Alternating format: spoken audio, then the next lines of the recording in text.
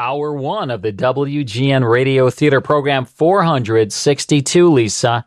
And you know what we have on the air for the next 5 hours? We've got classic radio. A lot of it. Rocky Fortune, starring Frank Sinatra. Then we'll have The Whistler, My Favorite Husband with Lucille Ball, Life with Luigi, starring J. Carrol Naish, and The Adventures of Sherlock Holmes, starring Basil Rathbone and Nigel Bruce. Plus, you ready for this? Added bonus. Yeah. A 5-part Yours Truly Johnny Dollar series will play one 15-minute episode each hour. So lots of classic radio coming your way here on the WGN Radio Theater. Stick around. Welcome back to the WGN Radio Theater. Before we tune into Rocky Fortune, I want to remind everyone listening that there are 5 free classic radio shows waiting for you at 100radioshows.com. That's our website. Go there, put your email in. We'll send you 5 free classic radio shows. What are the shows? Do you remember, Lisa? Yes, I do, Carl. All right. We've got Gunsmoke. Richard Diamond, Private Detective. Yeah. Suspense. Yeah. Jack Benny. Yeah. And Fibber McGee and Molly. I just had to give me a moment. It? Of course. All right. Well, you know what? This is my baby we're talking Mike about here. Digitally remastered them. They sound amazing. They're for our listeners. As a thank you for listening to this show, just go to 100radioshows.com. They're waiting for you. And if there's any of the other hundreds and hundreds of radio shows that you'd like to purchase, make sure that you use the promo code radio. That's right. That's your chance to save 70%. Yep. And what a deal it is. 70% off your order. Go to 100radioshows.com. Okay, it's time for Rocky Fortune. In fact, this is the very first episode in the Rocky Fortune series. This was an amateur detective series created by George Lefferts and Ernest Kinoy of X-1 and Dimension X fame. And it aired on NBC Radio without a sponsor. The entire series never had a sponsor. Came to radio for one season in 1953. This was at a time that Sinatra's career was a little bit fading, and his role of Private Angelo Maggio in From Here to Eternity had just come out. He would work the phrase From Here to Eternity into most of the radio scripts. Rocky Fortunato was a young man in need of employment, and he accepted odd jobs from the Gridley Employment Agency. On the show, Barney Phillips was Police Sergeant Hamilton J. Finger. The final episode in the series, March 30th, 1954, came on the air less than 1 week after Sinatra won the Academy Award for Best Supporting Actor.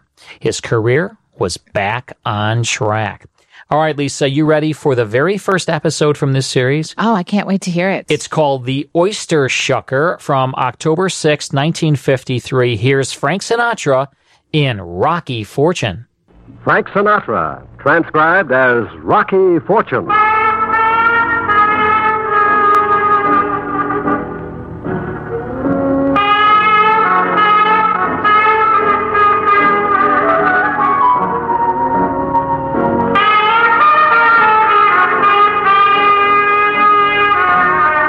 Frank Sinatra, who stars as that footloose and frequently unemployed young gentleman, Rocky Fortune.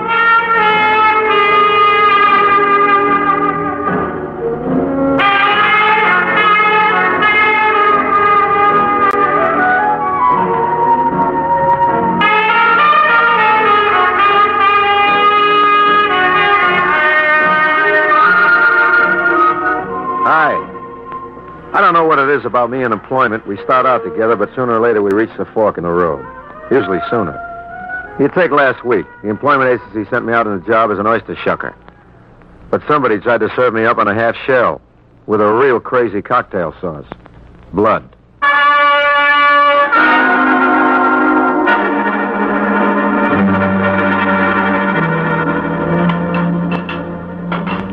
Pardon me, is this the 50 Fathoms Clam House? Yes. Is there something I can do for you? That's the best offer I've had all day. We'll have a table in a minute. Would you care to look at the menu? What's the menu got that you haven't got, baby? A price list. If you'll excuse me, I'm busy. Now, wait a minute. Don't get sore. I work here. I'm the new oyster shucker. I'm Rocky Fortune. You'd better go around to the kitchen, Mr. Fortune. Just call me Rocky, huh? And I'll call you 2 or 3 times a day. Don't bother. Why not? For one thing, I've got a boyfriend. Now, why would we let a little thing like that come between us? Maybe because he's standing right behind you. Oops.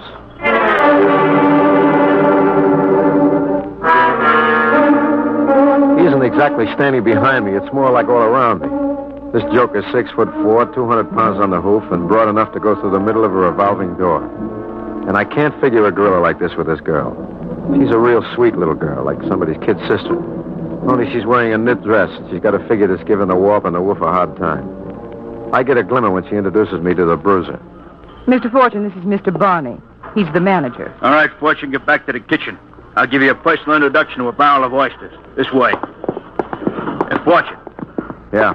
Stay away from Iris. Who says so? I say so. Here's your counter. The shell's in a garbage can. And this is the oyster knife. Right. And just so as we don't misunderstand each other, I'm very serious about Iris. Very serious. Hey, look out with that knife. You understand, Fortune? I got an inkling. Now get to work and shuck them oysters.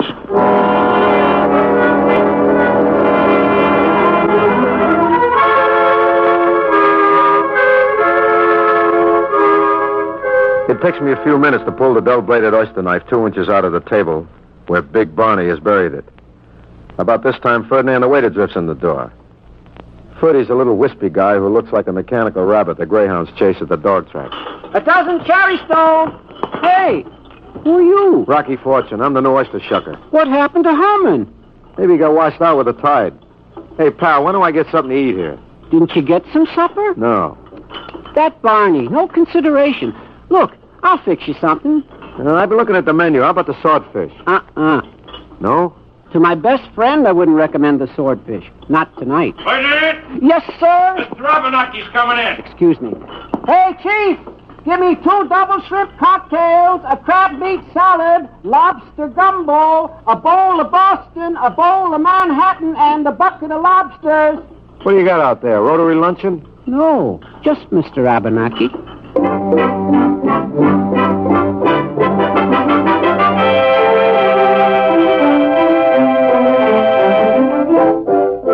I take a peek through the kitchen door, and Mr. Abernathy is sitting on 2 chairs at once and is still lapping over on all sides. Barney and Ferdinand are hovering around him like a pair of hummingbirds trying to neck with a Navy blimp.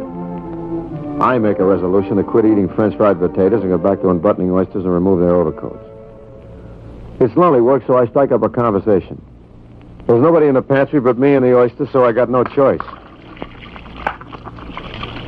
You think you got troubles?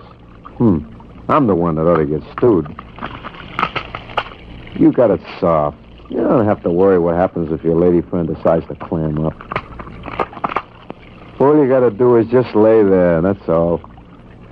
If you want to make an impression on a dame, all you got to do is whip up a pearl. Holy smokes, a real live pearl.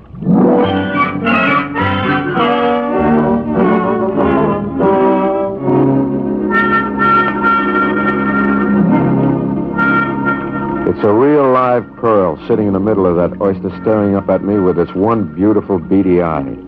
I'm figuring on calling little Arthur the Book to place a fin on the nose of Pearl Diver in the 5th at Belmont when I open the next oyster. So help me another pearl. I haven't had a run of luck like this since I busted up the floating crab game in Doherty's garage. So I leave the steak out and shoot it all. Another oyster. Another pearl. Come on, baby. Papa needs a new necklace.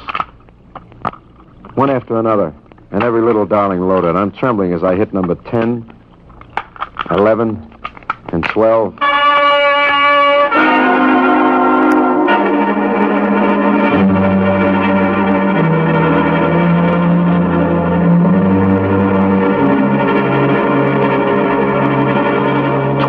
Great big fat pearls in my hot little hand, and all mine. Just to make sure, I stash them away in my pocket quick as Ferdinand the waiter comes in the door. 2 dozen special oysters for Mr. Abernathy.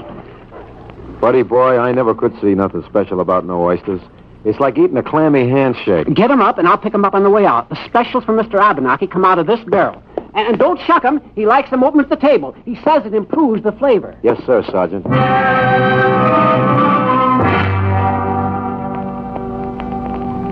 Unfortunately, Barney has forgotten to tell me this, and I've already separated Mr. Abernathy's special oysters from their shells.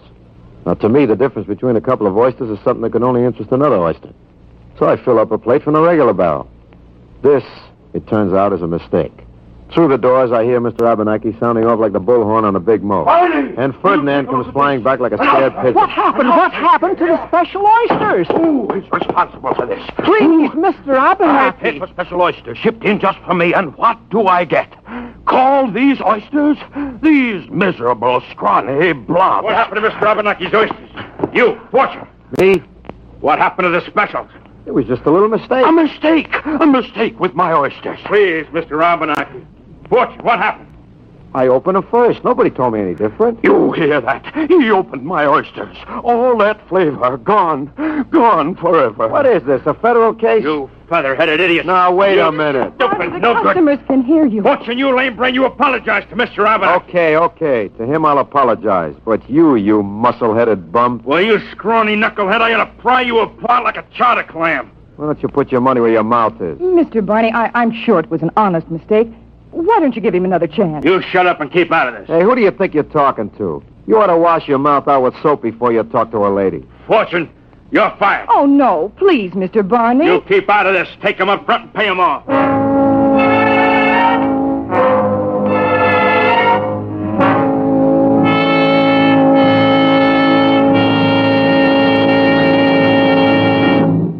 Iris fishes me a couple of bucks out of the register, and I can see she's a little sorry for me, which makes me feel very pleasant indeed.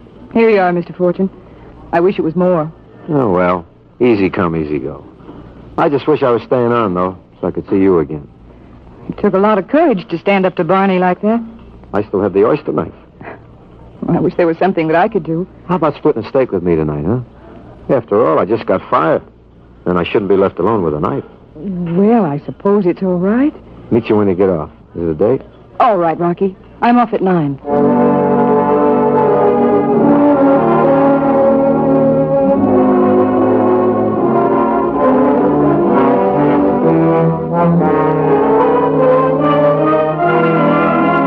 I figure bounced a knot on the head for the day. 12 pearls and a beautiful girl. This is better than the Daily Double. It's about 8:45 when I head out the back door. It's a very cozy neighborhood. You could sometimes go as far as a block without stumbling over a drunk or being mugged for a pair of clean socks.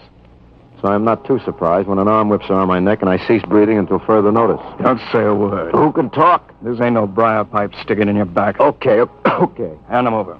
Anything in particular? You know what I'm talking about. Hand them over. Now, Mac, this may make me seem a little slow, but I haven't got the slightest idea what you're talking The about. pearls, wise guy, the pearls. You got them.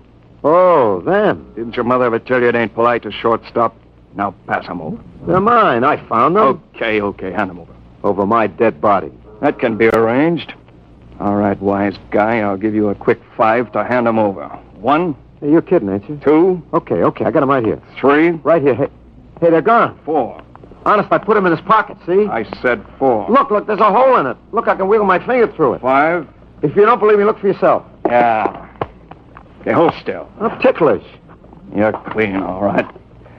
Listen, punk, I'll give you a chance. You got 12 hours to hand those pearls over. But I lost them, honest. You lost them, you find them.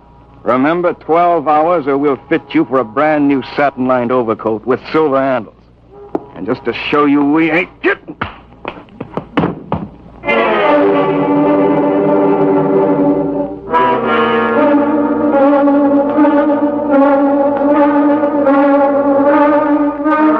About 20 minutes later, the world slows down to a gentle spiral. Some other bummers rolled me for 38 cents in change, a subway token, and my shoes. I paddle around to the avenue with my bare feet, and I find Iris waiting in front of a drugstore looking like Hurricane Barbara, about to hit the Atlantic coast from Block Island to Cape Hatteras. Rocky, this is not the kind of a neighborhood where a girl likes to wait for... What's the matter? You're limping. I stepped on a live cigar butt. Well, you're barefoot. Where are we going? To a square dance? Look, honey, I'm afraid our date's off. Why? I got to attend a funeral. Whose? Mine. What are you talking about? There seems to be a difference of opinion about some pearls. I told the guy I found them, but he couldn't see it my way. You found some pearls? Yes. Where? Where else? In an oyster. 12 of them. You found 12 pearls in one oyster? No. One each in a dozen. How's that for luck? Nobody's that lucky. But now I can't find them. I got a hole in my pocket. I must have dropped them. Oh, that's terrible. You don't know the half of it. The guy who just slugged me gave me 12 hours to cough up the pearls or else. A particularly nasty else. Oh, Oh, well, then we've got to start looking for them right now. Right now, I'd rather look for some shoes. A guy can get athlete's foot this way.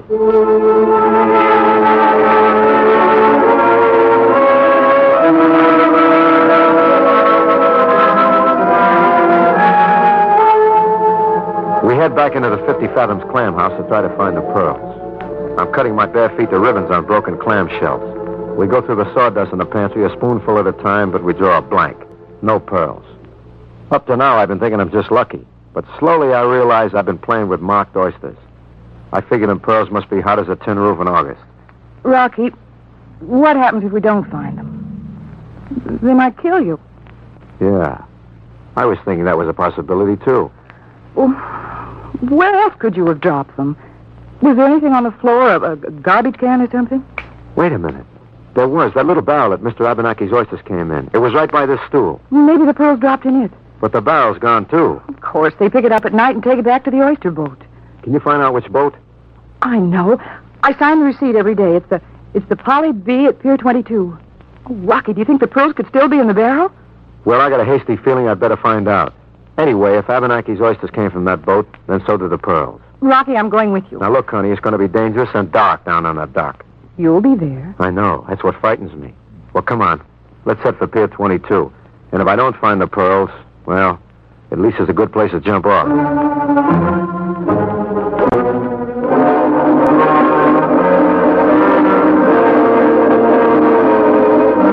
I'm still barefoot as we head up the waterfront to Pier 22, but I keep going. I figure it's like a horse. If I pull up lame now, I'm a cinch to get shot.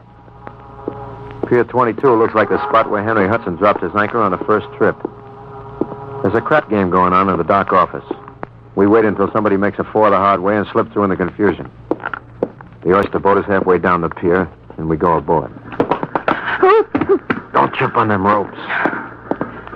Isn't that the barrel? Right there? That's it, all right. I'll tip it up to the light. Empty as a pocket before payday. Oh, Rocky. I wonder where the elephants go to die. Rocky, listen. Yeah, somebody must have broken up the crap game. They're coming this way. What are we going to do?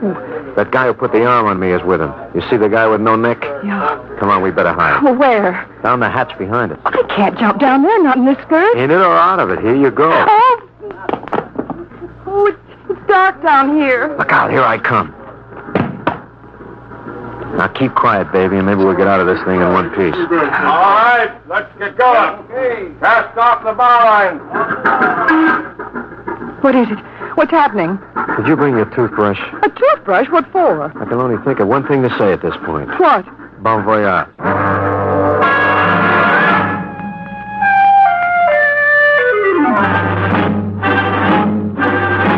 The Polly B is definitely not in the Queen Mary class. It's sort of a cross between an oversized shoebox and a Staten Island ferry. It would probably rock like crazy in a bathtub, and by the time we're through the Narrows and into the lower bay, Iris has turned a tasteful tone of green, which unfortunately clashes with her purple dress. Oh, Rocky, I'm afraid I'm going to die. No, you're not. Okay, I'm afraid I'm not going to die. Ugh. Somebody will hear you. I don't care. There's the boy. Loran, the boy. What happened? We're stopping. Maybe we hit a red light. Will you men get the net on the side? Come on, hurry up. What is it? Oysters? I don't know. I better boost you up so you can sneak a peek. You ready? Mm-hmm. Well? It's a barrel, Rocky. They pulled it in with a net. Rocky, it's got a flag on it. Let me down. I got it now. Just like Prohibition. Someone on an incoming liner dumps the stuff over. And this boat picks it up. Yeah, and delivers it to the 50 Fathoms clam house.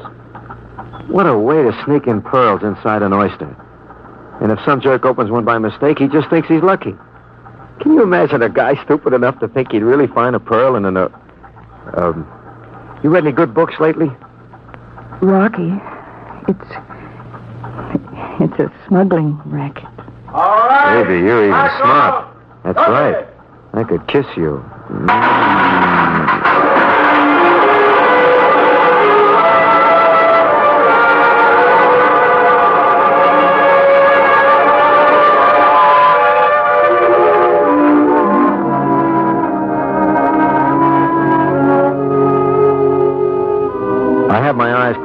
my mouth puckered when the roof falls in. Then I find myself kissing a 30-pound flounder, which is part of a load of fish dumped in on top of us.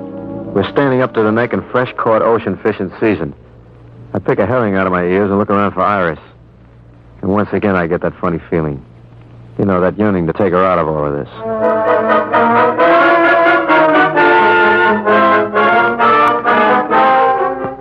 The Polly B makes it back to the pier in blue ribbon time. And when the coast is clear, Iris and I climb out of the fish and shake off the scales. I've got a smelt in my pocket and a certain air about me. Ooh, I can't even stand myself. I think it's invigorating. Rocky, you know it's clear. You got the pearls by mistake. Yeah, those oysters were meant for Mr. Abenaki. They're delivered specially for him. It must be, Rocky.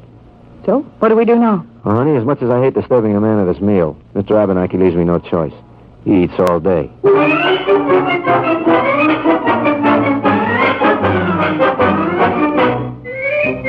However, there's a limit to how long a dame can wander through town with seaweed in her hair and a strong suspicion that barnacles have set in. So Iris heads up to her apartment to change. I figure I might as well head over to the clam house to do a little digging on my own. It's midnight now, and Ferdinand's in the kitchen when I get there. Say, what happened? You jump off the ferry? Never mind. Listen, has Abenaki still got his nose in a feed bag? He's on his Demitas. Demitas? Yes, he has to watch his weight. Look, Ferdinand, about those special oysters.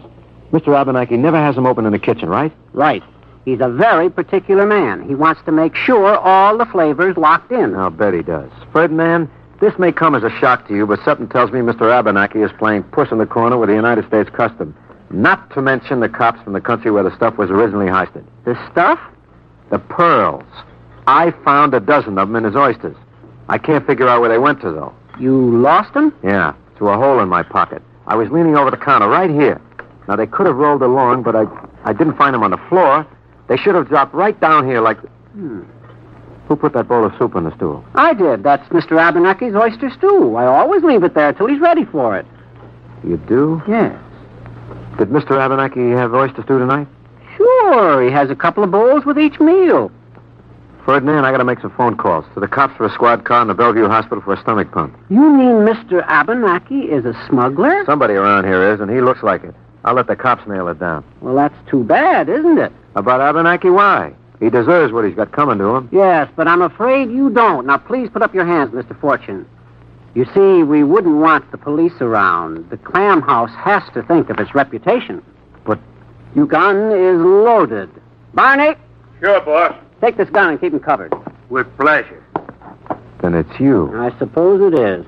Barney, could Captain Duran arrange a special trip on the Polly B? Easy. Well, we'll have to be careful where we drop you. It wouldn't do to spoil the oyster bed. Mr. Abenaki wouldn't like it. Couldn't you just maroon me on a desert island? Please, Mr. Fortune, be practical. Now, we're going out through the kitchen door. Barney, you go first. Sure thing, boss. Coast is clear. Barney, what happened? Probably this. Rocky? Rocky, you all right? Sure, how's Barney? Oh, he's out cold. What did you hit him with? A frozen flounder. You know it was Ferdinand all the time? The waiter? Sure, he got to the oysters before Abenaki. That reminds me. Well, where are you going? To call the cops. I got to tend to something.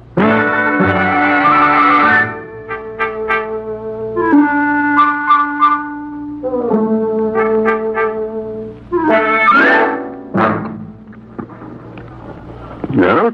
Can I help you? Mr. Abenaki, you had an oyster stew earlier this evening. I did. Please pass the ketchup. Look, I don't want to disturb you, but there were a dozen pearls in that stew. Oh? I thought the oysters were somewhat gritty. Now, we got to get those pearls back wherever they are. Is that all? You've got them. I suppose I have. In the midsection. More or less. I'm going to send for a stomach pump right away. Oh, that won't be necessary. I have them in my vest pocket. Here. Are these the pearls? You mean you didn't eat them? Goodness, no. I almost lost a filling on the first one, though. I thought I was just lucky. You're sure these pearls belong to you? I'm positive, Mr. Abenaki. Well, if they're yours, take them by all means. Oh, and young man. Yeah? Ask somebody to bring me another piece of pie.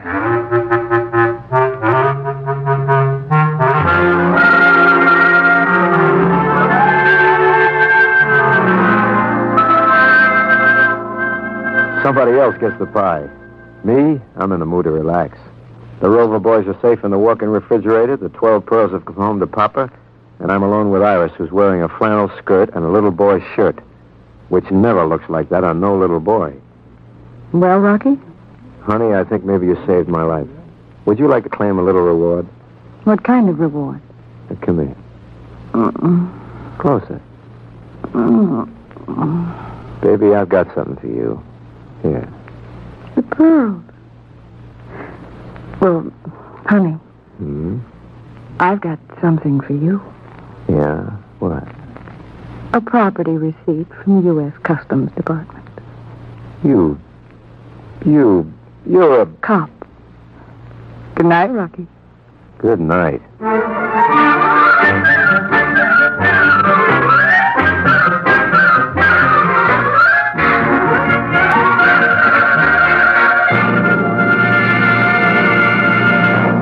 Frank Sinatra as that footloose and fancy-free young man known as Rocky Fortune. Others in the cast included Lynn Allen, Jack Crucian, Jack Nestle, Lou Merrill, and William Oyler. Andrew C. Love directed. Eddie King speaking. Now here's Frank Sinatra to tell you about next week's transcribed adventure.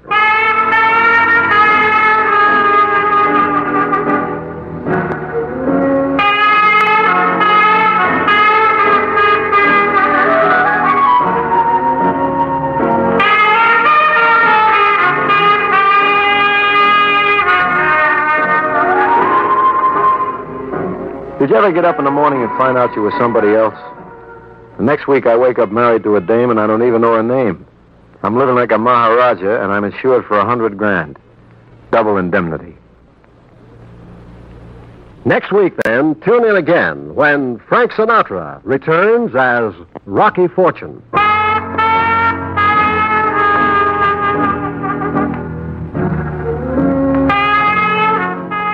This is the United States Armed Forces Radio and Television Service.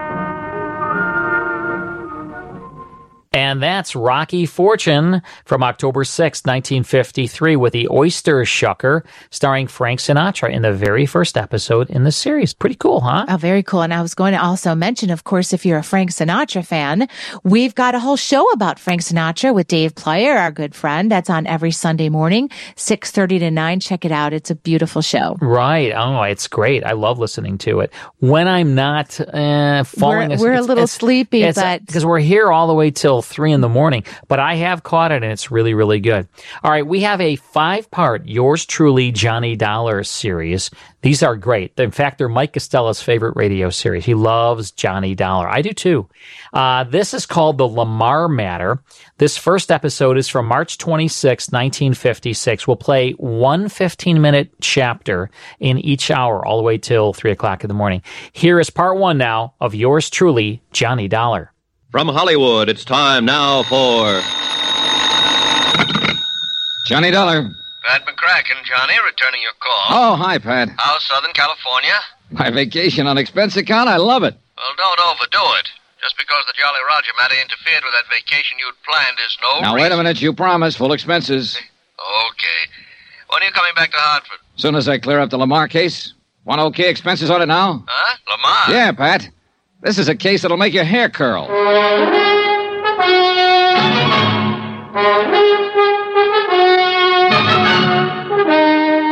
Tonight and every weekday night, Bob Bailey in the transcribed adventures of the man with the action-packed expense account, America's fabulous freelance insurance investigator. Yours truly, Johnny Dollar.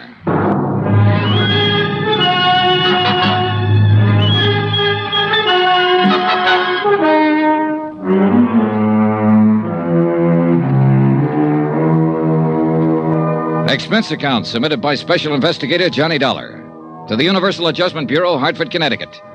The following is an accounting of expenditures during my investigation of the Lamar matter. Expense account? Forget it. I'm on vacation. As far from Hartford, Connecticut, center of the insurance business as I can get. Yeah, I'm in La Jolla, California. And I'm staying in a big ritzy motel called El Crescenta. Alone. Oh, there is a girl down here. A lot of them, in fact. But one in particular. Vonnie Lamar, her name is. Sounds like somebody in show business, doesn't it? But she isn't. Tall, 5'8", brunette, pretty as the devil. And I gave her the line that my so-called business back east consists of nothing more exciting than running a filling station. How can you afford to come all the way out here to California for a vacation? To say nothing of staying at the El Crescenta. Rich uncle, Vonnie. Died and left me a couple of $1,000 to do with as I see fit. This is the way I see fit. Only a couple of $1,000. Mm-hmm. Gee, that's too bad. A couple of $100,000, I might really fall for you. Oh, Vonnie, how can you? Here I thought these last 3 days and evenings with you were due solely to my overwhelming personal charms. Your charm has nothing to do with it. Kiss me again, anyhow. With Vonnie around, who needed a couple of $100,000? Yeah, the gal was just about all anyone could ask for. And I don't mean for just a quick vacation time romance. I'd spotted her the minute I'd landed here at this hotel. More like a guest ranch by the seashore. Beautiful, modern cottages set around a big green lawn with a swimming pool in the center big enough for the Olympics. Carports beside the cottages loaded with Eldorados, Continentals, and a handful of foreign sports jobs. A beautiful big dining room and a building set up to look like an old clipper ship. And food and service worthy of Oscar of the Waldorf. And what was I doing here? On expense account, remember? Yeah, I'd spotted Vonnie the night I arrived from San Diego after clearing up the Jolly Roger matter and set my sights for her immediately. Naturally, I wondered what so attractive a girl was doing alone here. She cleared that up for me at dinner the second night. I still don't understand why Daddy hasn't arrived yet. Oh? He's supposed to join you on this vacation? We always spend our vacations together. At least we have since Mother died a few years ago. You're an only child? Yes. Really a foster child. Just as we were about to take our plane, some crisis or other arose at the plant. So he made me come along and wait for him. Lamar Metal Products. Lamar Oh, yeah. Aircraft components, isn't it? South Bend, Indiana? Yes. You know how crisis can arrive in a business like that. Sure, imagine so. Government orders, all that sort of thing. Yeah. Well, you'll probably hear from him before. Oh. Hey, waiter, would you like to get us... Senorita, a telegram for the lady. Oh? Excuse me, Johnny. Sure. Here you are, Pedro. Gracias. Oh, dear. What's the matter? It's from my father, and I don't like it. Listen. Must delay departure a few more days. Doctor's orders. Oh? Nothing to worry about. Stay there in La Jolla until I join you. Love, Daddy. That's too bad. But doctor's orders. There's nothing wrong with Daddy. He had a new insurance examination just a month ago. They gave him a clean bill of health. What company? Tri-Mutual something or other, but what difference does it make? There's something wrong about this, I'm sure of it. Oh, why don't you phone him? Yes. Yes, I will. My cottage is right next door here. Come on. It was none of my business, but the name of Tri-Mutual rang an old familiar bell. Yeah, I'd handled a lot of cases for them. Anyway, she wasted no time in putting through a call to her father's private number in South Bend. Yes, operator? Thank you. I don't know why I didn't go to my own cottage to make this call. My pleasure. I guess I'm a bit upset by this wire. I don't blame you. There's nothing wrong with Daddy. There can't be. Well, maybe he just made the mistake of mixing too many oysters with too many martinis. Hello? Hello? Daddy, what's this telegram you sent me? Oh. Oh, I see. Oh, well, you had me scared for a few minutes. Oh, yes, fine. Mm-hmm. Yes, if you must know the truth, I have. Johnny Dollar. Uh-oh. Very. Careful, gal. Oh, he says he runs a filling station, but I don't believe him. I'll tell you all when you get here. And hurry, darling, please. All right, Daddy. Good night, dear. Oh, thank goodness. You don't know how close your guess was, Johnny. Oh? It was just a slight case of indigestion. Plus the fact he wanted another day at the plant. Well, good. Then let's go back to the dining room and see what kind of indigestion we can accumulate. Well, that started it. 3 days and nights of as much fun and relaxation as I've had in years. A wonderful place to stay, a private beach that I'll wager is second to none on the Pacific coast. Swimming, water skiing, skin diving, sailing, everything. Oh, this was it. Or so I thought. Oh, why make any bones about it? I'm a sucker for romance. And believe me, it wasn't hard to be serious with Bonnie. Johnny. Yeah? This is nice, isn't it? Mm-hmm. I don't believe in love at first sight. Do you? No. No, But it is nice, isn't it? Hey, whoa, gal. It'd be much too easy to fall in love with you, Bonnie. And I mean the forever kind. Well, would that be so terrible? You've got one big strike against you, you know. Johnny, what? Money. Money. You lose. Huh? I have nothing, except what my father gives me. You know, allowance and for clothes and things and... You know. So you see, I'm just as poor as you are. Only you aren't. Or you wouldn't be staying at a place like this. Another thing. You know absolutely nothing about me. I know you don't make a living by running any old filling station. Johnny Dollar at the sign of the Flying Red Horse. Oh, stop it. Well, for all you know, I'm a gangster, a safecracker, a jewel thief. Or worse still, playboy scion of a wealthy family who never did a lick of work in his life. In other words, a worthless bum. Don't say that, Johnny, even in fun. How'd you fill 'em, huh? Yes, and their mothers. Old dowagers trying to marry them off to another wealthy family. Add the name Lamar to their end of the social register listing. Insure the fortune with another fortune. I thought you said you were poor. Well, you know what I mean. A bunch of worthless fops, that's all they are. I've seen better men among the servants and chauffeurs, a little Mexican boy who helps one of the gardeners, and the young businessmen there in South Bend and in other cities. Maybe earning just enough to make ends meet, but men. Ambitious, hard-working, willing to get somewhere on their own merit. And, well, you know what I mean. Mm-hmm. Why don't you marry one of them, Bonnie? It isn't as easy as that, Johnny. You know it. Maybe I was waiting for someone like you to... I still don't believe in love at first sight. Good. Let me snuggle again. Like before we started this horrible discussion. Sun's going down, though, honey. And this little niche in the rocks is going to get cold. Yeah, look. Everybody else has left the beach. Come on, snuggle. I like it. Kiss me. And I thought I'd have to ask for it.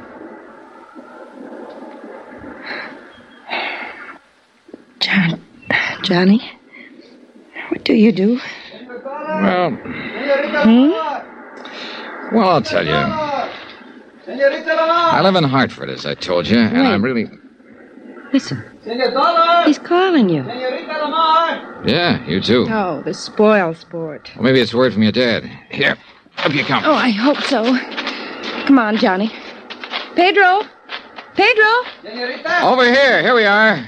Here. What's up? Oh, senorita.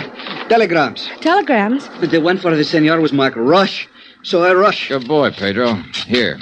No, I'll tip you when we get back to the motel. Stop by senor. my cottage. Johnny, it's What's wrong, Bonnie?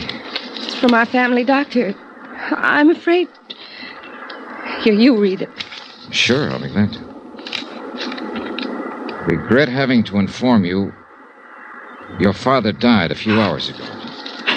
Suggest you return to South Bend immediately. Oh, Johnny.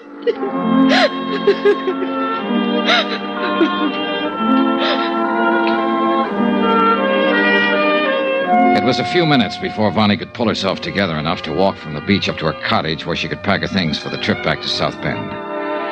I told her I'd make the necessary plane reservations for her. But what I didn't tell her was the contents of the wire I'd received, the one marked Rush. It was from Pat McCracken at Universal Adjustment Bureau. A request to call him at his home in Hartford immediately. I put through the call. Hello, Pat McCracken. Well, Killjoy, what's on your mind? Johnny? That's right. Hey, you got my wire. Why else do you think I'm calling? I tried to get you long distance all day. Your motel didn't seem to know where you were. Well, that was my doing. They might have spoiled a beautiful romance. Well, what's on your mind? Johnny, you've got to cut your vacation short. Oh, no, you don't. And you've got to come back to Hartford right away. What? Now, listen, I'm just... Yes, but plan to make a long stopover in South Bend, Indiana. South Bend? That's right. Oh, I get it. This is a gag. Or did you know I'd figured maybe on stopping over there anyhow? I don't know what you're talking about, but now listen. By a rare stroke of luck, we just got word of the death this morning of one of Tri-Mutual's bigger policyholders. How much? $1.5 million. Man named Thomas Rene Lamar. Lamar? Pat! Now listen, Johnny. The circumstances lead us to think it may be murder.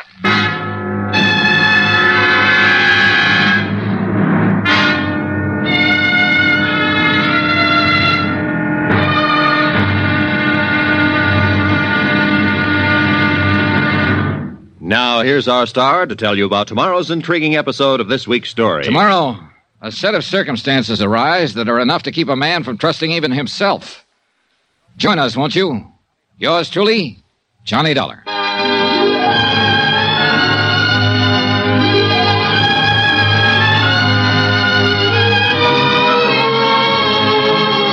Yours truly, Johnny Dollar, starring Bob Bailey, is transcribed in Hollywood. It is produced and directed by Jack Johnstone, who also wrote tonight's story. Be sure to join us tomorrow night, same time and station, for the next exciting episode of Yours truly, Johnny Dollar. Roy Rowan speaking.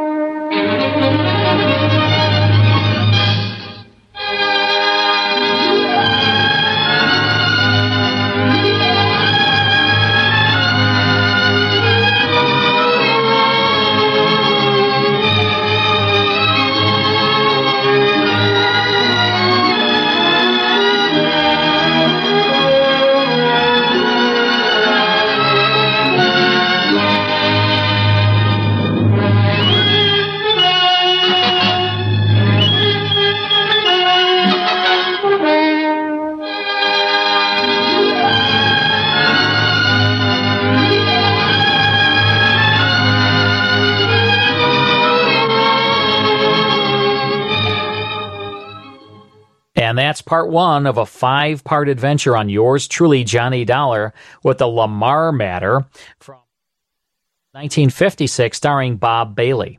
Please salute our brave men and women fighting overseas for their support of the USA. This salute courtesy of a concerned citizen, John Wadzita, serving the U.S. Postal Service for over 38 years. John Wadzita is on the air saluting our troops. All right, more of the WGN Radio Theater after these words. All right, Lisa, in our next hour, we'll tune into The Whistler from 1945, plus part 2 of this 5-part Lamar matter on Yours truly, Johnny Dollar, starring Bob Bailey. Are you going to stick around? I'll think about it. You know, I get this all the time. People say, do you have a podcast of the WGN Radio Theater?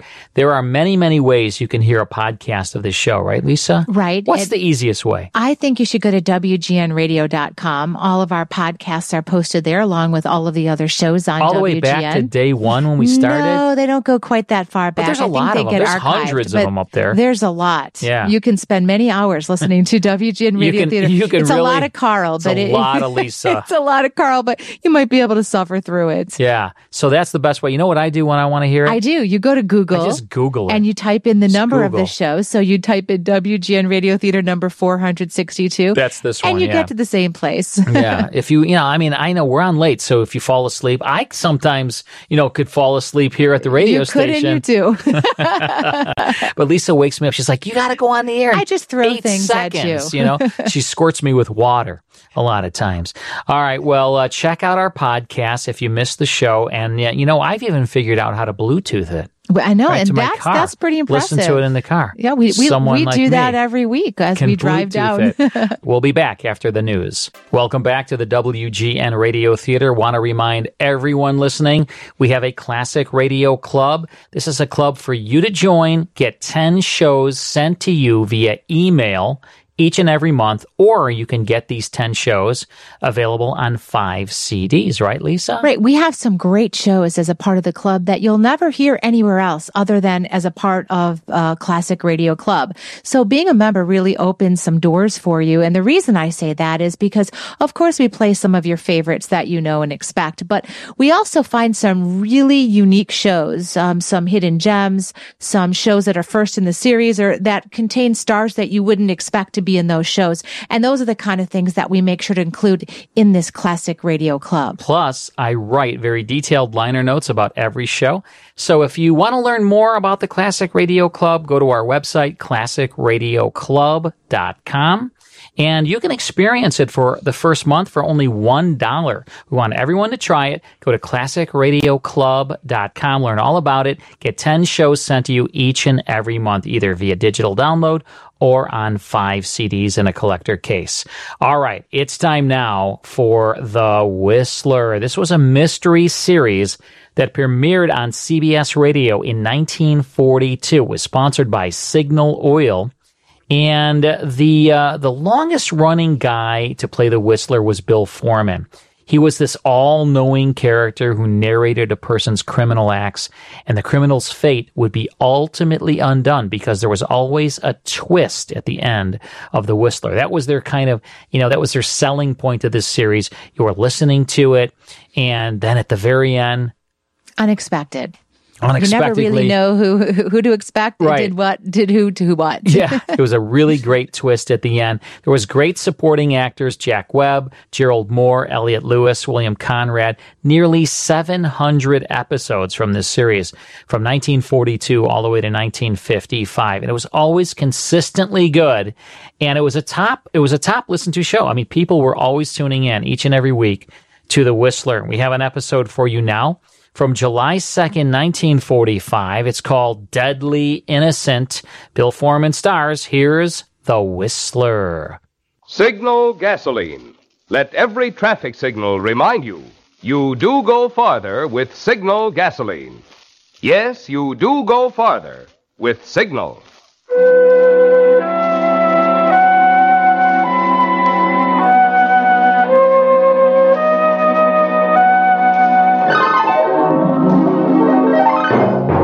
The Signal Oil Company and your neighborhood Signal dealer bring you another curious story by The Whistler. Tonight, The Deadly Innocent.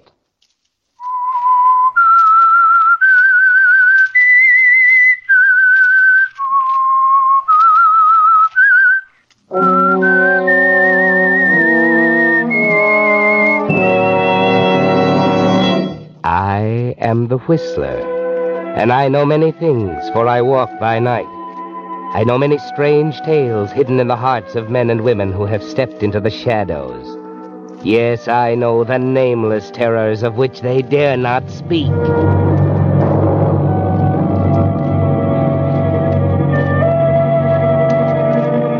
Have you ever hated a man enough to kill him?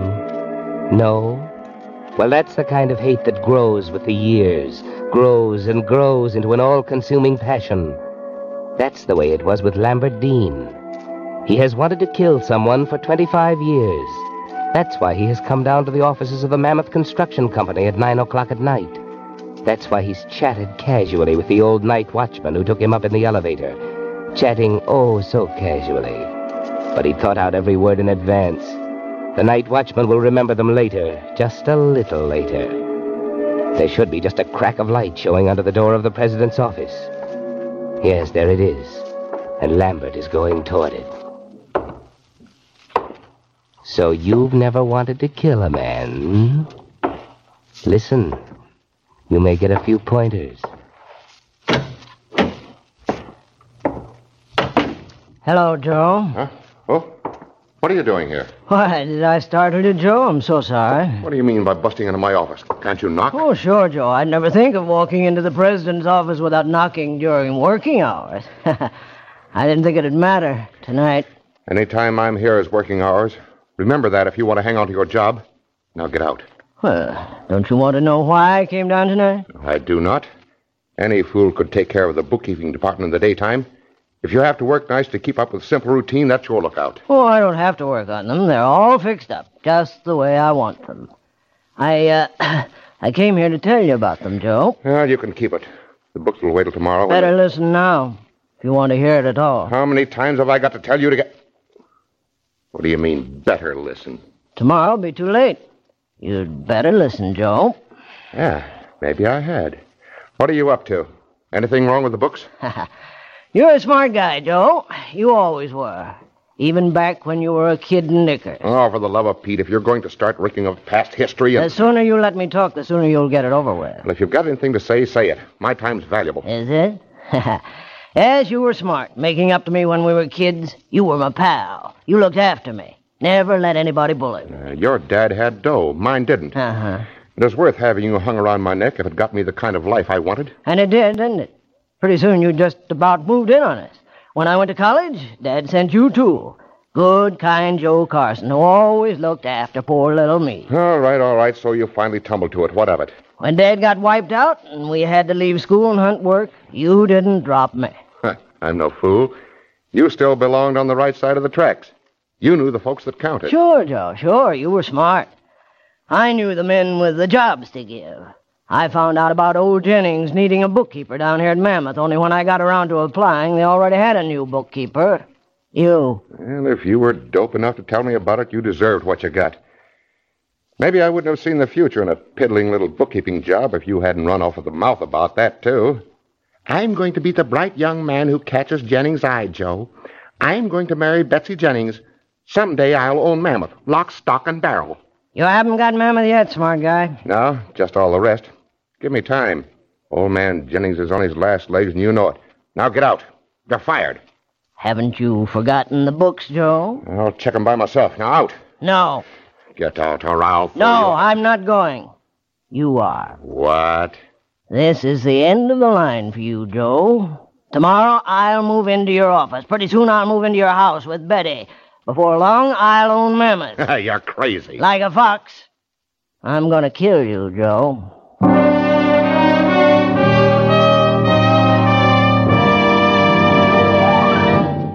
Signal goes as far as before the war. Yes, Signal gasoline still goes as far as before the war. But how can it, I hear you asking? How can it when certain gasoline ingredients are reserved for war? Well, that's what I want to tell you. You see, it's true, certain of the more volatile ingredients, such as isopentane, have been reserved for war. That's why Signal Oil Company is frank to admit no gasoline today can promise you all the pep and anti-knock performance you found in pre-war Signal gasoline, and which you'll be enjoying again in even further improved Signal post-war gasoline. But when it comes to mileage, that's another story.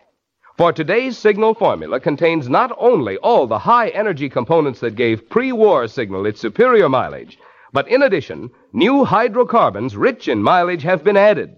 That's why it's a fact. The famous Signal formula still places the emphasis on mileage. That's why it's just as true today as it was before the war.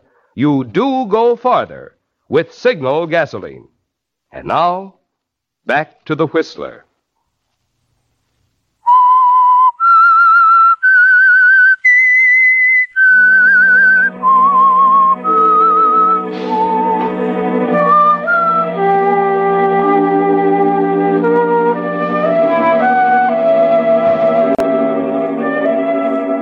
Well, they say even the humblest worm will turn if you step on him hard enough. You didn't think of that, did you, Joe Carson, when you used your pal for a stepladder, stole his job, his girl, the life he planned? You weren't quite smart enough.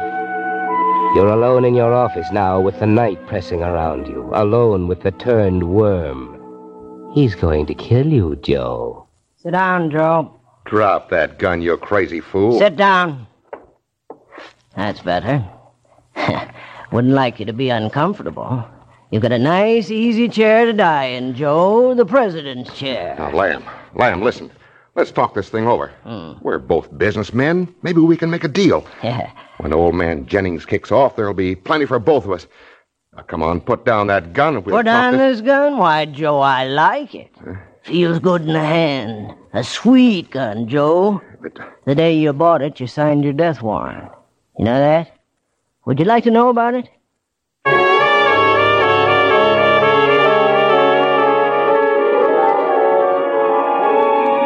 That's right, Lambert. Tell Joe about it. Don't let him die without knowing how smart you've been for a change. Remind him of the day Mr. Jennings retired from the business. The day Joe put that gun in his desk drawer and bragged that the payroll would be safe. Joe's own gun in Joe's own desk with Mr. Jennings for a witness. Convenient, wasn't it? But don't stop there. Tell him your whole plan. Tell him about that day 2 months ago when you started on your careful, deadly trail. Hello, Mr. Dean. Have a good lunch? No, not very, I'm afraid. Nothing seems to agree with me these days. You may go to your own lunch now, Miss Neal. Okay. If you ask me, your stomach would be a lot better off without all those pills you keep stuffing down your neck. I was not aware that I'd asked you, Miss Neal. No, it's your stomach. Bye. Back soon. Miss Neal. Have you seen my tablets? They don't seem to be in my pocket. I'm sure I had them this morning. I remember taking a couple when I got to the office. Oh, sure I've seen them. You left them out in the water cooler. Big boy Carson raised Cain about it when we went out to eat. Say, what's he got against you anyhow? Against me? Oh, you must be mistaken, Miss Neal. Joe's my friend. We were boyhood friends. Then why is he always picking on you and yelling at you? Looks to me like he wants to run you out of here. Only he doesn't dare long as the old man's alive. Miss Neal, I cannot allow you to speak like that about my friend. Now that Mr. Carson is in sole charge of the business, he's naturally under a strain. We must all make allowances. Oh, yeah? Here, I hid your pills under the stuff on your desk. Oh. How many do you want? 2? Put out your hand. Thank you. Now, you sit still. I'll bring you some water. That's very... One moment. These aren't my tablets. Why, sure they are. They're right out of your bottle. That little brown bottle you're always hauling out. See? Yes, that's my bottle, but the tablets, mine were white, too, but considerably smaller. I showed you one yesterday. Don't you remember? Remember one tablet from another? Oh, honest, Mr. Dean. Well, gee, you're right. Yours had some kind of trade name stamped on them. These are perfectly plain. That's strange, isn't it? Somebody's playing a dirty trick on you. Probably thought it'd be a good joke to give you something that'd really upset your tummy. Why, I can't believe it. Say, there's Mr. Carson. What? Joe? That's it, I'll bet you anything. It'd be just like him. Oh, now, Miss Neal, please. We have no proof that Mr. Carson had anything to do with this. He saw the bottle, didn't he? He yelled about it, and he hates you. You know he does. These tablets may be perfectly harmless. Harmless? Oh, golly. You don't suppose Mr. Carson would... Oh, no. Don't let your imagination run away with you. But Mr. Dean, he obviously wants to get rid of you. Please, Miss Neal. I forbid you to speak of this to anyone. I'm going to destroy these tablets at once, and we'll forget all about it. Well, it's your funeral. But if it was me, I'd have those pills analyzed.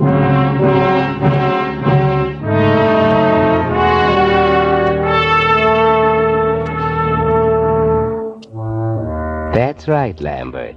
That was step 1 along the trail leading to Joe's untimely death. But don't stop there. Before you pull the trigger, tell him the whole story. Tell him about step 2. Hey, look out! Look where you're going, can't you?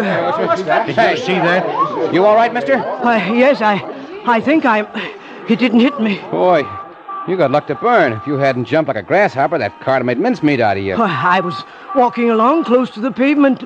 Somebody shoved me hard. Then I was out in the street in that car. Well, what do you know? Hey, I guess it could happen easy enough with all these crowds on the sidewalk. Yes, easy enough. You didn't happen to notice who was behind me? In all that gang? Look, mister, there were dozens of people. Businessmen and ladies shopping and... Well, I thought you might have seen one special person. He'd be a big man, gray hat and top coat. You'd notice him. Wait a minute. You mean that shove wasn't no accident? This guy was out to get you? I'd rather not say any more. Well, if that's the way it was. Let me think here. Seems to me I do remember a gray hair. A big man, around 45, with a red face. Yeah. Yeah, he'd have to be big to stand out in the crowd, wouldn't he? Red face. Sure, I remember now. Perhaps you saw the face towering over me? Towering over you? Yes. Oh, he must have been for me to pick him out special. Hey, that puts the fella right smack behind you. I thought so. Thank you, Mr. Robinson's the name. D.L. Robinson. You're going to report this to the police, ain't you?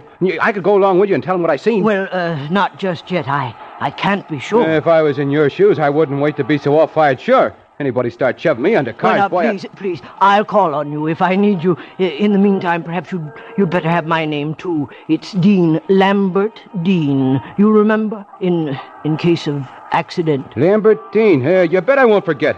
Darned if I could take a thing like this in my stride. If I was you, I'd be yelling for the police so loud they'd hear me in Jericho.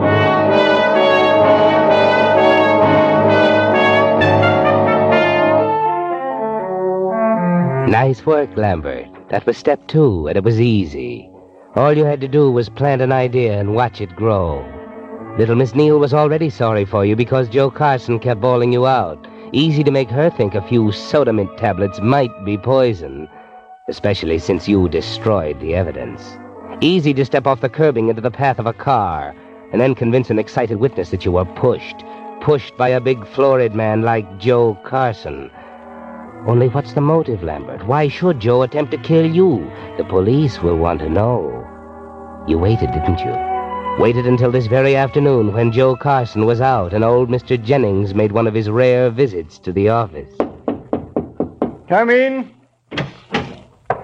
Well, Lambert, come in, my boy. Mr. Jennings, may I speak to you privately? Why, certainly. But if it's anything about the business, you'd better wait until Joe gets back. He's in charge now, you know. No, I'd rather Joe didn't know about this. Not just yet, Mr. Jennings. Mr. Jennings, I shall have to ask you to treat this conversation as confidential. Very well. Mr. Jennings, I have reason to believe that 2 attempts have been made upon my life. What did you say? Somebody's trying to kill me, sir. I'm sure of it. Good heavens, Lambert. Yes, sir. That's just the way I felt. I couldn't believe it the first time, but it happened again. But why should anyone want to kill you? Well, there isn't any reason. Unless my death would cover up for someone else. Cover what up? Well, I got to thinking about it, Mr. Jennings. There wasn't any funny business going on around here until after you retired. I got to wondering if somebody had just waited until you were out of the way. And this afternoon, I checked over my books for the last few weeks, and I found discrepancies, sir. You mean... Somebody has altered my figures. On several occasions, somebody's done a good job of forging my handwriting. There's a lot more money paid out than I ever handled. How much? Well, so far I found $17,000. Who did it? Someone in the office? One of the staff? That's just it. The books are locked in the safe right here in your office. Perhaps I should say Joe's office, except when they're actually in my hands. Then it had to be someone who knew the combination of the safe. Well, now you can see why somebody wanted me out of the way, can't you? These altered figures look like mine. If I died, you wouldn't hunt any further, you see. Everybody would believe that I took the money, gambled it away, and committed suicide. Someone who knew the combination. No one knew it except you and me and Joe. That's clear enough for me. What are you going to do? I'm going to call the police. This is my company. Whoever steals from me will pay for it, even if it's a member of my own family. Mr. Jennings, you promised to keep this confidential. You can't expect me to keep a thing like this to myself. But you can't afford to make a mistake. It might not be the person we think. No, I wouldn't want to. What shall I do, Lambert? Leave it to me, sir. I've got an appointment tonight with the person. If he did it, I'll get the proof. You're going to see him alone? Yes, sir. Well, that could be dangerous. You say he's already tried to kill you twice? I know, but I've got to clear my name, sir. If anything should go wrong, I've written the whole thing down for you. The attempts on my life, the names of the people who were with me at the time, the altered books, and... Here, sir. I thought if you'd put it in your personal locked compartment in the safe, it would give you the whole story. To be opened in case of my death. Lambert, the risk, I can't let Don't worry about me, sir. I can take care of myself. If you'll just give me the keys to your compartment. The safe's already open. Very well. Take them, Lambert. Put the letter there yourself. I think I'll rest a few minutes before I go home.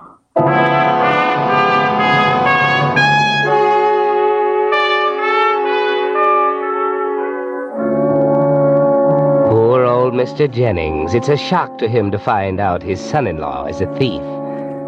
You forged a fine, strong chain of circumstantial evidence, haven't you, Lambert? Just one more link and you'll be ready to kill. You won't overlook that last link, will you? Not a careful man like you, Lambert. Evening, Mr. Dean. You working late tonight, too? Good evening, Bill. Not exactly working. I have an appointment. Mr. Carson here yet? Yep. Took him up about a half hour ago. Come on over to the elevator. I'll ride you up. Thank you. I'd sure steer clear of Mr. Carson tonight, though, if I was you. What? Why, he told me plain as a whistle he didn't want nobody coming near him. Didn't want anybody to come near him, except me. Looky here, Mr. Dean. You don't mean... There's been some mighty funny talk going around this building. Talk? That little Miss Neal that works in your bookkeeping department. She's been spreading it around about somebody wanting to bump you off. Of course, I didn't pay no mind to her at the time. Women always... Bill, I want you to do something for me. Why, sure, Mr. Dean. It's a warm night. The window in Mr. Carson's office on the second floor will probably be open. Now, you stay in your cubbyhole on the first floor and keep your window open, too. If you hear anything, well, out of the way... Don't you worry. I'll get up there so fast you can't see me for dust. No, call the police. You want to get killed, too? Killed? Me? Oh, Mr. Dean. No, you'll be all right if you do as I say. Get the police here if you hear anything funny. Yes, sir, Mr. Dean. Oh, sure. Now, take me up to the second floor. Yes, sir.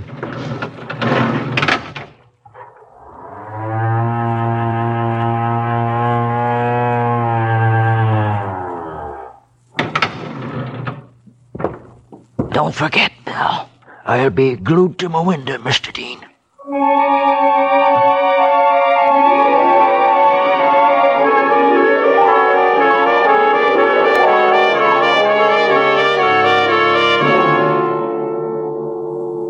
That's right, Lambert. Now you've done it. Now you've told Joe the whole story right up to this minute. Well, it's almost time to pull the trigger, Lambert. But don't be in too much of a hurry. Yeah, well, there you are, Joe. That's the whole story. The watchman's waiting downstairs right now.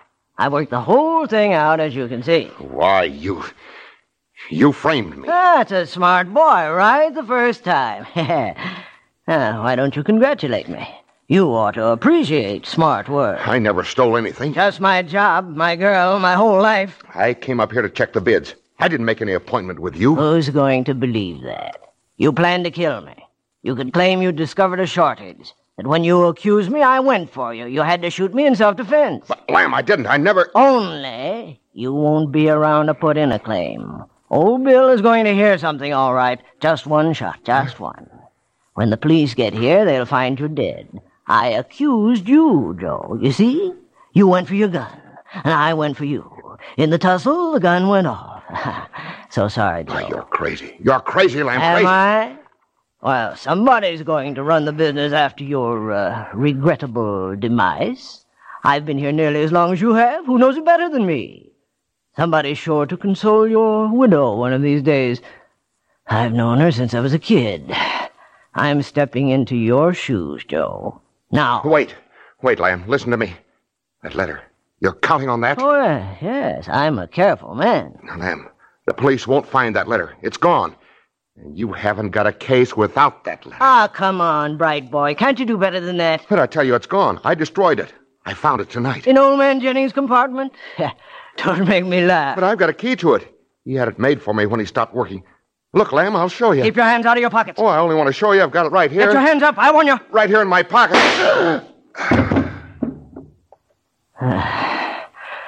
Did you think you could kid me, Joe? Think you could stop me with that cock and bull story? Why don't you answer, Joe? Through talking? For good? I'd better get a move on. There'll be a minute or two before the police get here, but I want to be sure. Gun right beside him. Won't matter if my prints are on it, too. We tussle for it. Let's see now. His pocket. Now, what was he going for in his pockets? If he had another gun, better make sure. Keys. He was going after his keys. No, don't get excited. He couldn't have had the key to Mr. Jennings' compartment. He couldn't. This one. It can't be. But it looks like... If that letter's gone, it can't be the key. But it is. The key to Mr. Jennings' locked compartment in the safe. Now, what about the letter, Lambert? Did Joe find it and destroy it? Take it easy, Lambert. Don't get so excited. 27 right. 15 left.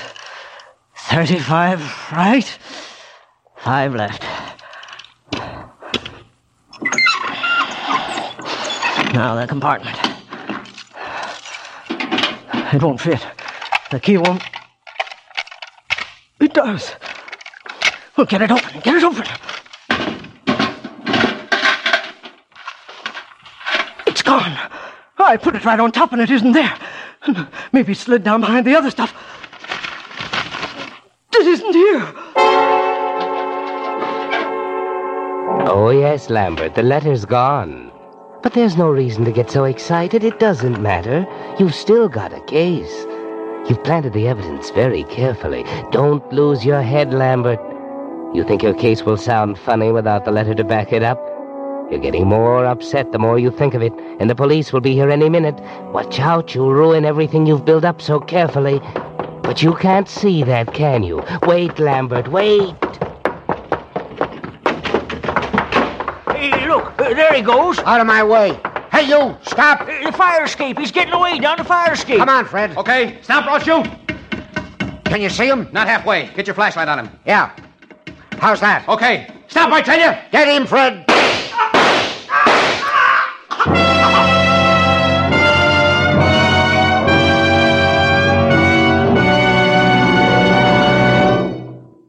The Whistler will return in just a moment with the strange ending of tonight's story. Meantime, a question for you drivers. Does your windshield look different lately? Has something new been added?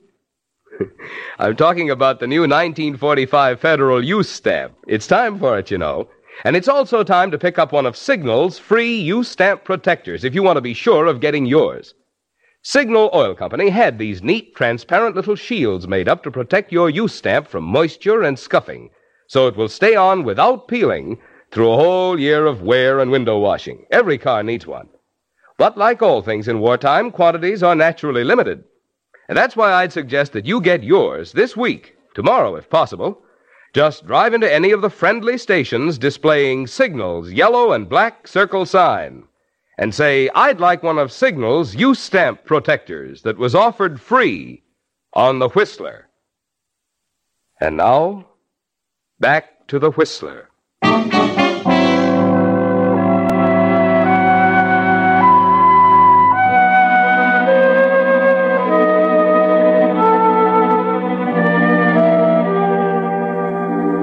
So Lambert's revenge wasn't complete. He killed Joe, but he himself was killed by the police when he ran from them. He'd counted on that letter to prove he'd killed Joe in self-defense. When the letter was gone, he lost his head. You see, the unexpected had happened. It so frequently does. In murders. Remember that when you think you'd like to kill somebody. Poor Lambert, if he'd only had a minute to think. Oh, we're through with the books, Mr. Jennings. The figures had been tampered with? Sure, the original figures have been changed.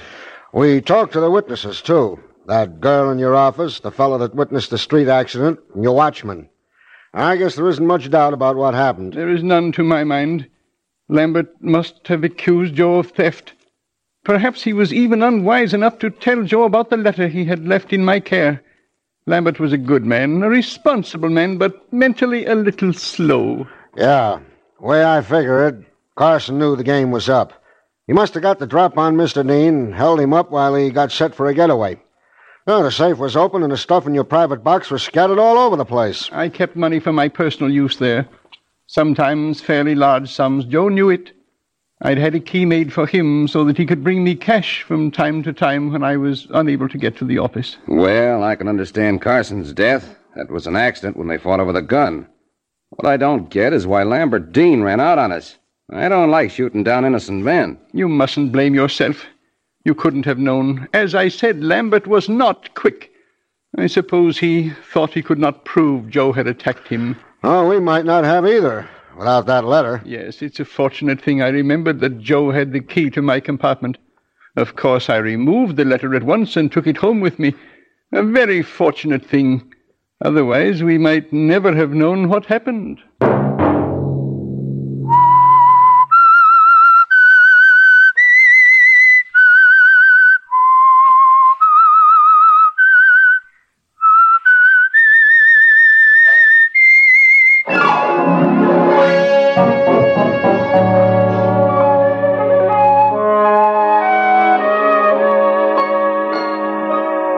Next Monday at 9 o'clock, The Whistler will bring you another strange tale.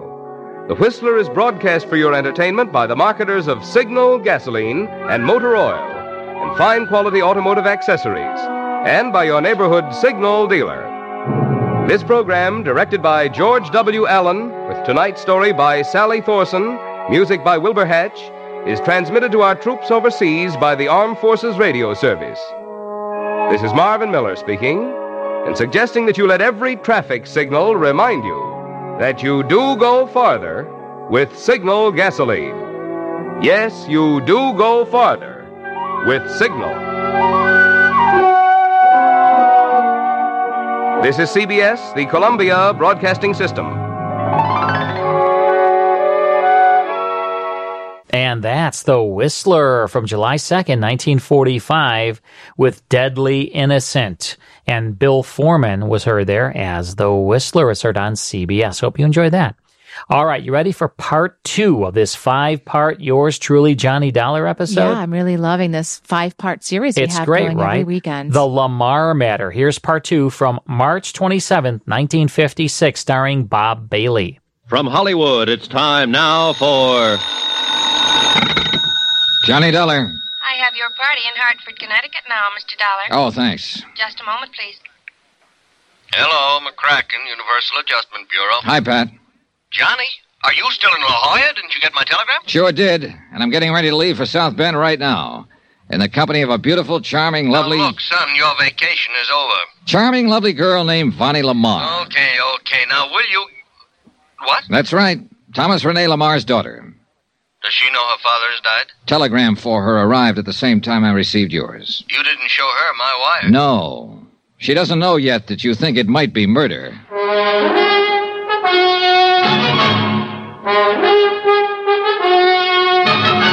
Tonight and every weekday night, Bob Bailey in the transcribed adventures of the man with the action-packed expense account, America's fabulous freelance insurance investigator. Yours truly, Johnny Dollar. Expense account submitted by Special Investigator Johnny Dollar. To the Universal Adjustment Bureau, Hartford, Connecticut. Attention, Mr. Patrick McCracken. Following is an accounting of expenditures during my investigation of the Lamar matter. Or was it murder?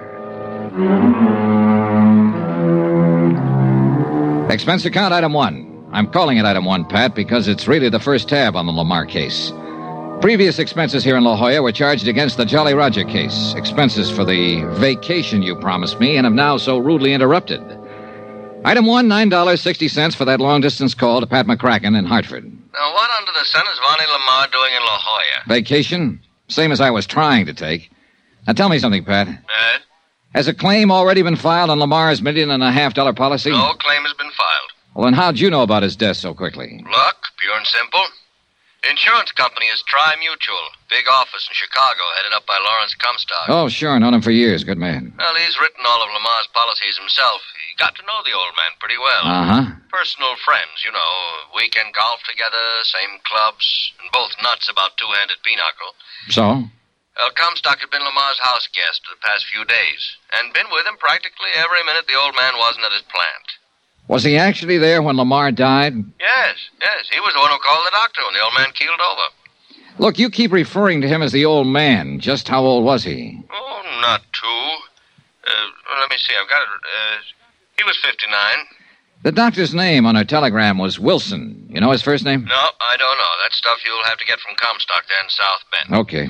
Well, at any rate, Johnny, he called me the minute the doctor pronounced Lamar dead, and specifically asked that you be put on the case. Yeah, well, that's flattering. Okay, it looks like I am, but tell me something. Yeah? What makes Larry think the man was murdered? I'd rather not discuss it now. He'll give it to you when you see him. Our plane leaves in about an hour. No doubt you can be of some comfort to the daughter. Her knowing that you're handling the case. Pat, that's the one thing I don't want her to know. I hung up, leaving Pat to ponder over that last remark. Wired Larry Comstock that I was coming and finished my packing for the trip back east. When I'd finished, I paid my bill at the fancy motel, and all I can say is thank goodness it was on expense account. And I knocked on the door of the cottage next to mine. Yes, come in. Oh, Johnny. Hi, Vonnie.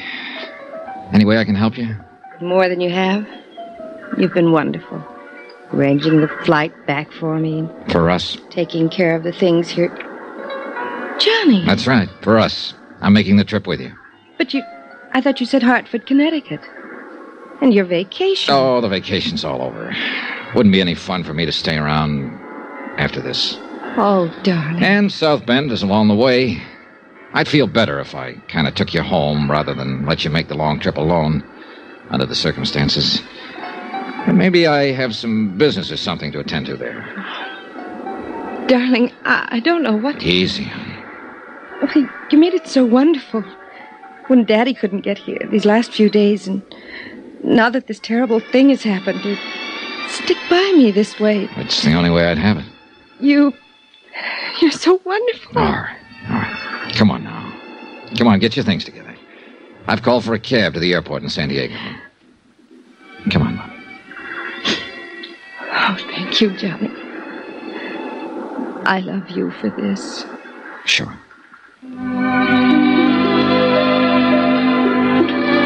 I can't say I exactly relish thoughts of the flight back east, much as I hoped I could be of some small comfort to the girl, much as I genuinely wanted to. Such things can be pretty rough, particularly in this instance. But I am an insurance investigator, and in a matter of this sort, $1.5 million at stake, the possibility of murder, well, it's up to me to suspect everyone, whether I like it or not. Yeah, I sometimes think it's a pretty rotten racket to be in. Johnny. Sleep, Vonnie. Sleep. You'll need all of it you can get before you have to face things at home. I wasn't sleeping. I was just thinking. And being so thankful that you're here with me. Honey, I wired ahead for a hotel reservation. What? Yep. I'm going to stay in South Bend a few days. You wonderful, wonderful... No, I'm going to be honest with you. I also wired a friend of mine, a fellow with whom I do business now and then. So well, anyhow, I'll be there for a few days and maybe more, and as long as I can be of any help to you. It's funny. You know, you still haven't told me what you do. Well, don't worry about that now. But I'm curious. Tell me. It'll give us something to talk about. Did you wire anyone at your home about your arrival? Yes, Harrison the butler. Johnny. Well, how about the doctor who telegraphed you? Yes, Dr. Wilson, too. Honey. Wilson. Edward T. Wilson. Now tell me. No, you stop talking and try to get some rest. But all... I'm going back to the lounge in the tail section so that you'll have nothing to do but get some sleep. Then you won't tell me. No. Tomorrow. Sleep. Thank you, Johnny. Now I can, maybe. Yeah, rough. Very rough. I felt like a traitor to her. Well, we landed in Chicago at 10 a.m. and took a cab from the airport to the Lamar home on the outskirts of South Bend. I'd never before realized that the big industrial city with all its huge, dirty, sprawling factories had such a wealthy residential section. And the Lamar home on Parody Lane was one of the most impressive of all, set far back in what must have been an acre of well-kept lawn. In addition to Harrison, the butler, we were met at the door by the housekeeper, cook, upstairs and downstairs maids, and a couple of other servants. All of them obviously in deep sorrow over the passing of the master of the house. And may I most humbly for all of us express our deepest sympathy in this hour of this... It's all... Thank you, Harrison. Thank you all. I'm going to my room and we'll call you when... Yes, miss? This is Mr. Dollar. Mr. Dollar. He's to be admitted to the house. Any time I'll be here, Vonnie, as soon as possible.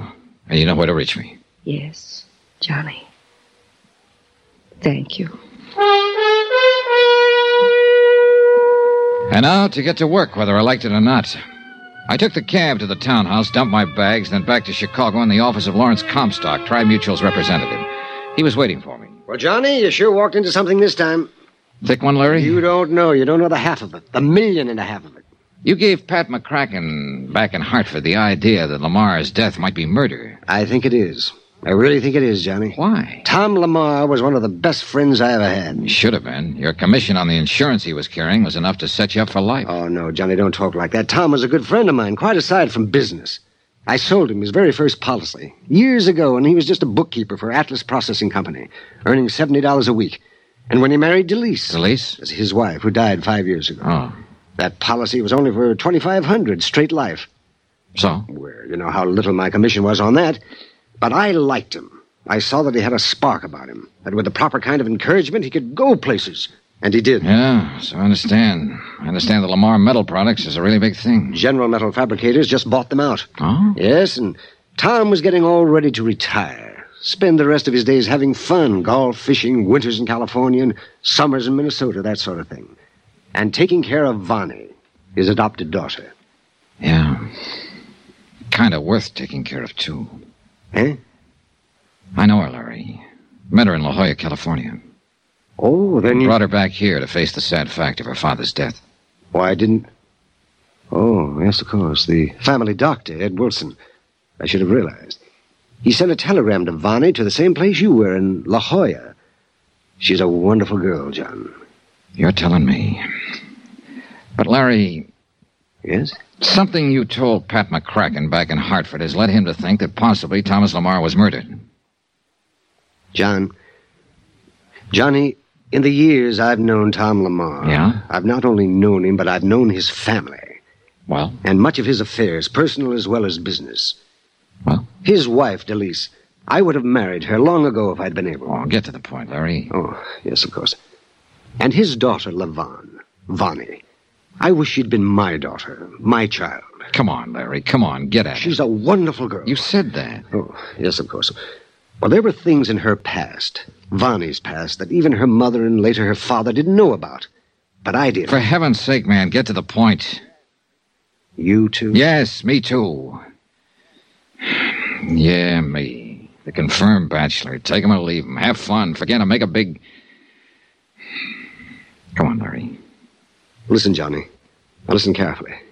Dr. E.T. Wilson, Ed Wilson, an old friend of mine as well as Tom. Yes? It was Ed who made the last insurance examination 4 months ago. Thomas Rene Lamar was in better health than you are. After all, he was only 59, and he'd lived a careful life, taking good care of himself. Well, go on. We were sure of his physical condition, sure of it. That's why I let him add to his already large policy.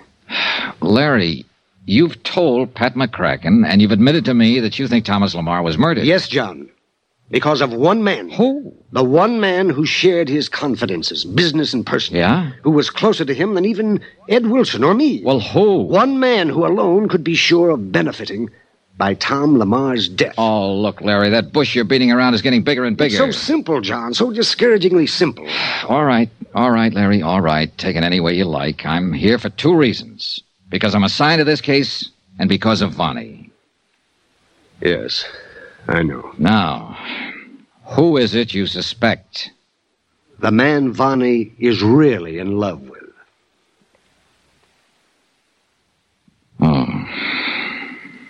I'm sorry, John.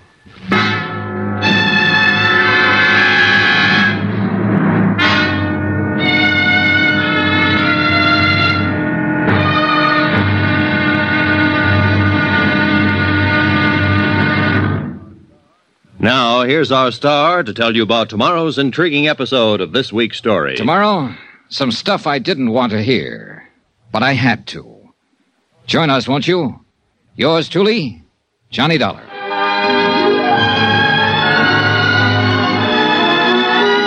Yours truly, Johnny Dollar, starring Bob Bailey, is transcribed in Hollywood. It is produced and directed by Jack Johnstone, who also wrote tonight's story. Be sure to join us tomorrow night, same time and station, for the next exciting episode of Yours truly, Johnny Dollar. Roy Rowan speaking.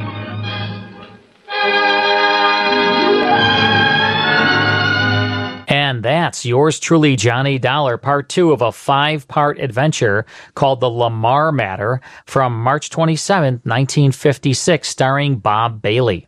Please salute our brave men and women fighting overseas for their support of the USA. This salute courtesy of a concerned citizen, John Wadzita, serving the U.S. Postal Service for over 38 years. John Wadzita is on the air saluting our troops. All right, more of the WGN Radio Theater after these words.